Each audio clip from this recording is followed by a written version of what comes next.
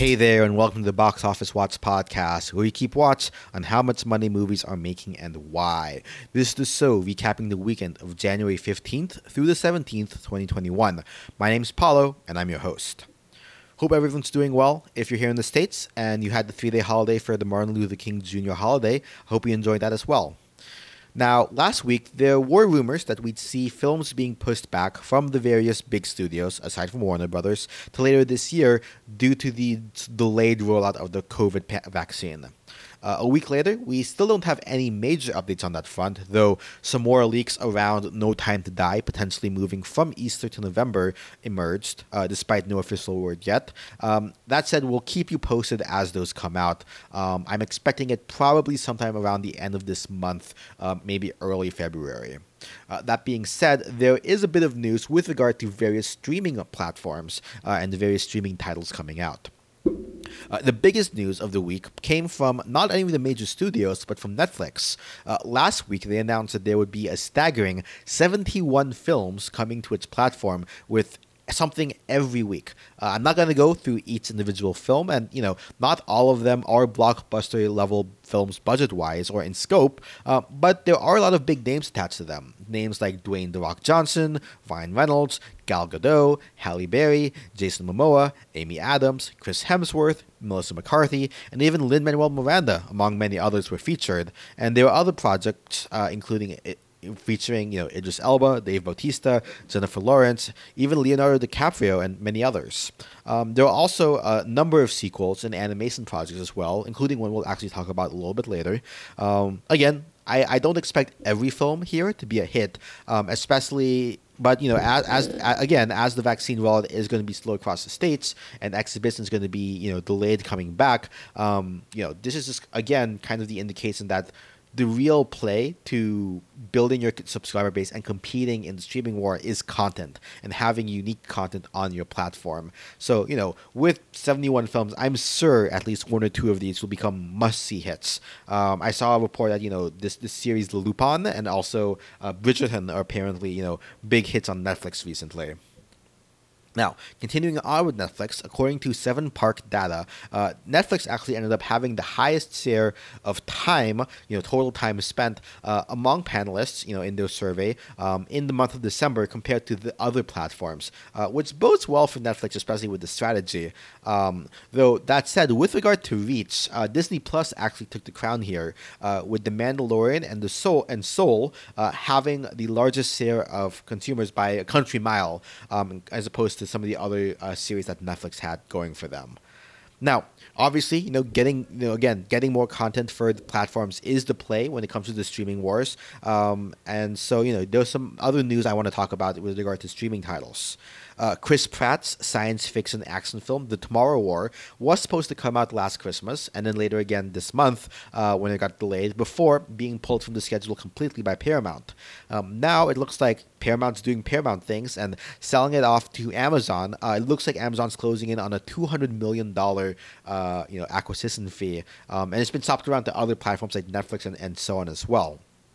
Now, I'm not 100% sure, but I want to say this is actually one of the largest and most expensive acquisitions Amazon will have done. Borat 2, for example, cost $80 million, and then Coming to America, the Eddie Murphy sequel, cost them $125 million.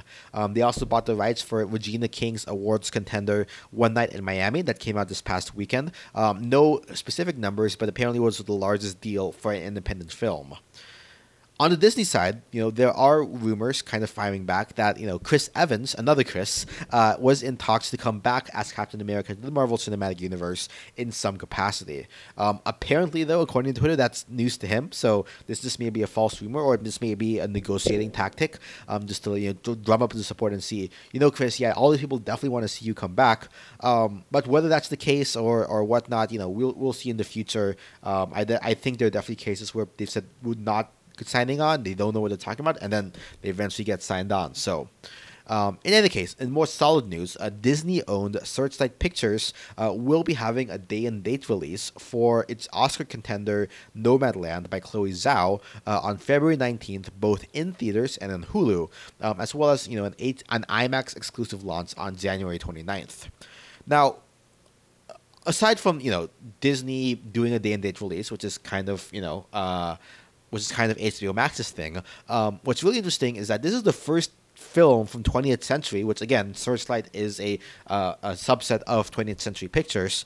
This is the first film post acquisition that Disney is premiering on Hulu, not Disney Plus, but Hulu. So we'll see if Disney continues on with the strategy of having other Fox properties in the future follow this suit. I don't think maybe the major franchises will do this, but I could see them moving some of their more, especially if the pandemic continues on longer than anticipated, some of those smaller feature films. Maybe a horror film such as Antlers, which has been delayed very long time. In any case, I'm super excited. This is going to help out for the Oscars Death Race podcast I'm going to be doing in about a month or so. Apple TV is reportedly financing Ridley Scott's film Kit Bag about French Emperor Napoleon Bonaparte, who's going to be depicted by the legendary Joaquin Phoenix. Production is slated to start in 2022. No budget has been set, but I just had the feeling this is going to be very expensive. And of course, given all this means it's going to be streaming and premiering on Apple TV Plus. Apparently 20th Century Fox actually passed up on this, so we'll see where this one goes. This is definitely not the first Apple TV Plus attempting to get like a premiere or a prestigious director. I believe they're working on this Martin Scorsese film coming up, as well as they got the Greyhound from Tom Hanks. Now, speaking of Apple TV Plus, apparently they're extending the 12-month free subscription period to 21 months, going through July 2021. And the fact that they're extending the free subscription period kind of points that maybe their acquisition of new users isn't really going where they want to, and they're trying to get a more solid subscriber base first. Another streaming service trying to continue to entice users, HBO Max. They're extending the 22% off offer through March 2021. Now, whether or not the timing indicates it might be to help out with quarterly subscriber numbers, we'll see. But they have, to their credit, made moves to help with that value proposition. The biggest, no pun intended, news from there is that they seem to have actually worked out a deal with Legendary Pictures, and they will be doing a day and date release of Godzilla vs. Kong. Not only that, they're actually going to be moving it up 2 months early from a May 21st release date up to March 26th. No word officially if HBO Max actually paid out the $250 million that Legendary was hoping to get from Netflix for the deal. But this is, again, definitely seems like a bid to try to get people to subscribe to HBO Max before the end of Q1. Now, that being said, there still is no update on the deal, on a potential deal between, HBO Max and Dune, and Legendary Pictures, right? Last we heard, it's still slated for an October 1st release date using the day and date release on HBO Max and in theaters, but Denis Villeneuve and Legendary are still pushing for a theatrical exclusive release as far as we can tell. Now, notably, in the sizzle reel HBO Max put out earlier this week, Dune had definitely minimized how much it was showing up compared to the earlier trailers, kind of alluding to, I think, the fact that the images of Dune were kind of used for promotion of HBO Max without consent. So I think that's kind of what's going on there. In a similar vein, right, to last week's reporting, we don't have full details on, if every film is still going to do the end release. I'm still keeping an eye out on Will Smith's King Richard, but, HBO Max trying to play nicer with creatives and talent by treating all their films as if they were blockbusters and paying them out more on the back end. It seems that there were reports that Denzel Washington, who has his film The Little Things coming out later this month, is slated to make at least his $20 million fee plus an additional back-end fee, which is way more than the $10 million that was offered and accepted by Gal Gadot and Patty Jenkins. So this move that HBO Max is doing of suit first and then ask forgiveness later, definitely going to be super costly for them. And for their sake, I hope it works out.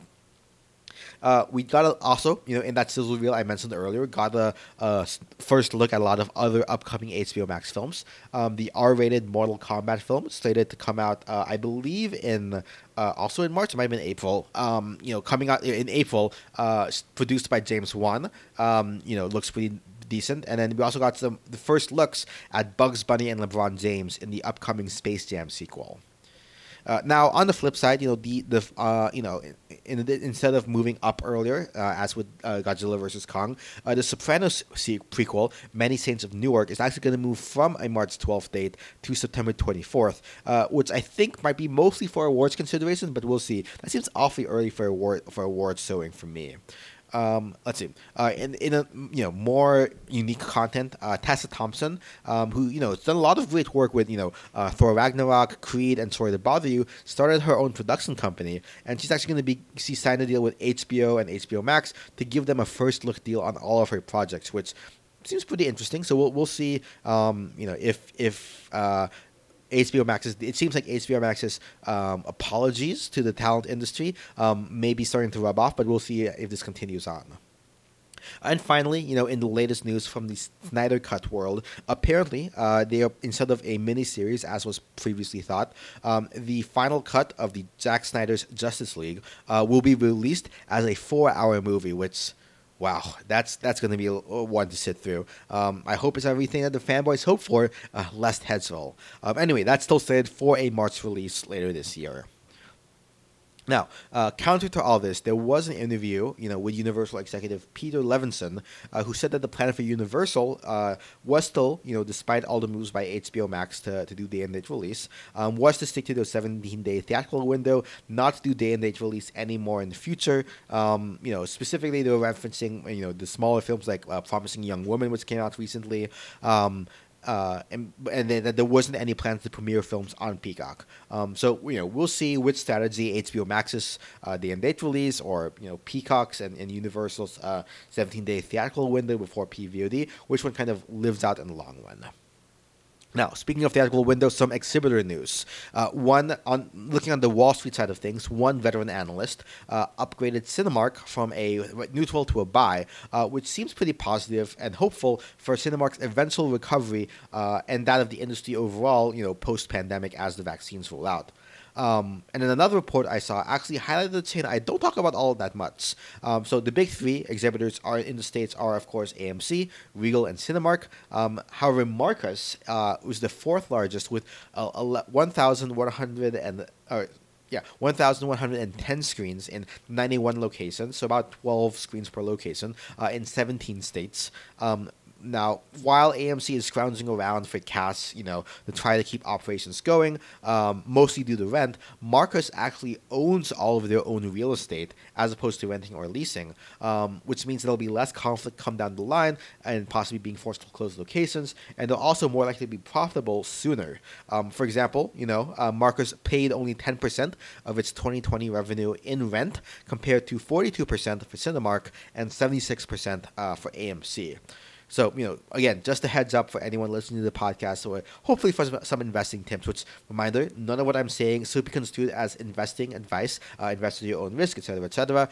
That said, the same analyst, Eric Wold of B. Riley Securities, has had Marcus as a buy rating all the way back in July, while he only recently just upgraded Cinemark to that status. Now, on that note, let's wrap up the show by talking about some of the numbers, first domestic and then international, some really interesting stories overseas, actually. Note that the following numbers are for only the 3-day, Friday through Monday weekend, and will likely shift a little bit with the extra Monday off. Don't have finals for that yet, obviously recording on Monday evening. Now, first off, it only took 4 weekends for Wonder Woman 1984 to be dethroned from its top spot. The Marksman from Open Road Films opened to $3.2 million in 1,974 theaters, per theater average of $1,633. This is the second Liam Neeson film from the same distributor to open up in the top of the box office since the pandemic, the first being Honest Thief. I guess he's found what works for him. Let's see. In second place is Wonder Woman 1984, in its fourth weekend dropping 13% to $2.6 million in 2,201 theaters for a per theater average of $1,181. This drop is somewhat propped up by it being, over the long weekend. So, Sunday's numbers I think are a little bit higher week over week than they would have been otherwise. Unfortunately, we're not getting daily reporting for Wonder Woman 1984. Currently it sits at $35 million domestically. Now, overseas, it gained another $5.2 million to sit at $141 $1.7 million worldwide, officially opening in second place in Russia this weekend, behind the local Disney film, The Last Warrior: Root of Evil. We'll talk about more about that in a little bit. In third place, we have Croods: A New Age in week 8, making $2 million, again, actually gaining 13% week over week in 1,855 theaters per theater average of $1,100. I guess, gaining over just because of the holiday weekend and people bringing their kids out to the movies. Domestic take so far is $39.2 million. The reports from Deadline actually peg Croods at number 2 if you consider the entire 4-day weekend domestically, over Wonder Woman 1984. Now abroad, it's grossed another $2.2 million to sit just shy of $135 million globally. In fourth place, we have Oscars contender News of the World, making $1 million in its fourth weekend at a 15% drop in 1,953 theaters per theater average of $538. Lifetime earnings are $8.5 million, all of that domestically. And rounding out top 5 is Monster Hunter at $920,000 in 1,694 theaters, a 16% drop with a per theater average of $543, getting up to $9 million total domestically, just under $20 million worldwide. Now, overall domestic, the box office sits at $11.3 million. Compared to this time last year, the top film was the 2020 box office king, actually for the domestic box office. Bad Boys for Life opened up a year ago from Sony, making $62.5 million in its opening weekend, out of a total of $166.2 million. Also, Doolittle opened up a year ago, so make of that what you will.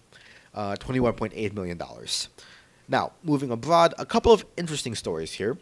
First, the aforementioned Last Warrior: Root of Evil that topped the Russian box office. So, obviously, Russia's not a market I normally cover, so bear with me here a little bit. This film is a sequel to a 2017 fantasy comedy co-produced by Disney called The Last Warrior that focuses on various Russian folktales, including Baba Yaga.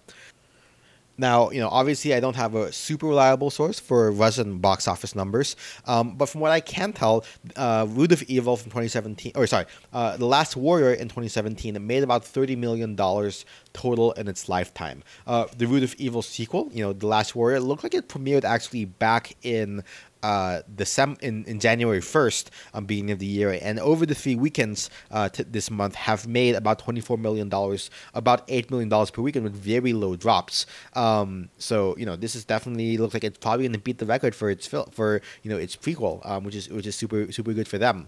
The total is, I think, at this point in January, probably good enough to get in the top grossing films of the year so far worldwide, with the other film being another one from a market I don't usually cover, India. So the Tamil/Kollywood, not Bollywood, Kollywood with a K, action thriller Master opened not only in India, but in a number of other markets as well, with estimates that it made about $23 million worldwide. Again, hard to say for sure since I don't normally pull these numbers, but Deadline is reporting it made about $11 million from Wednesday through Friday, and the weekend totals could very well have it be the highest grossing film of the weekend globally. Now, I think this might be the first time in a very long time that an Indian film has had that honor.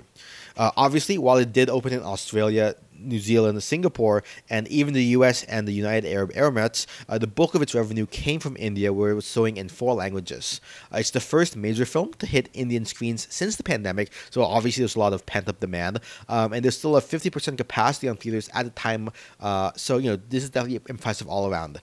Regardless, pretty interesting to see that India and Russia are having their own local hits top the box office right now.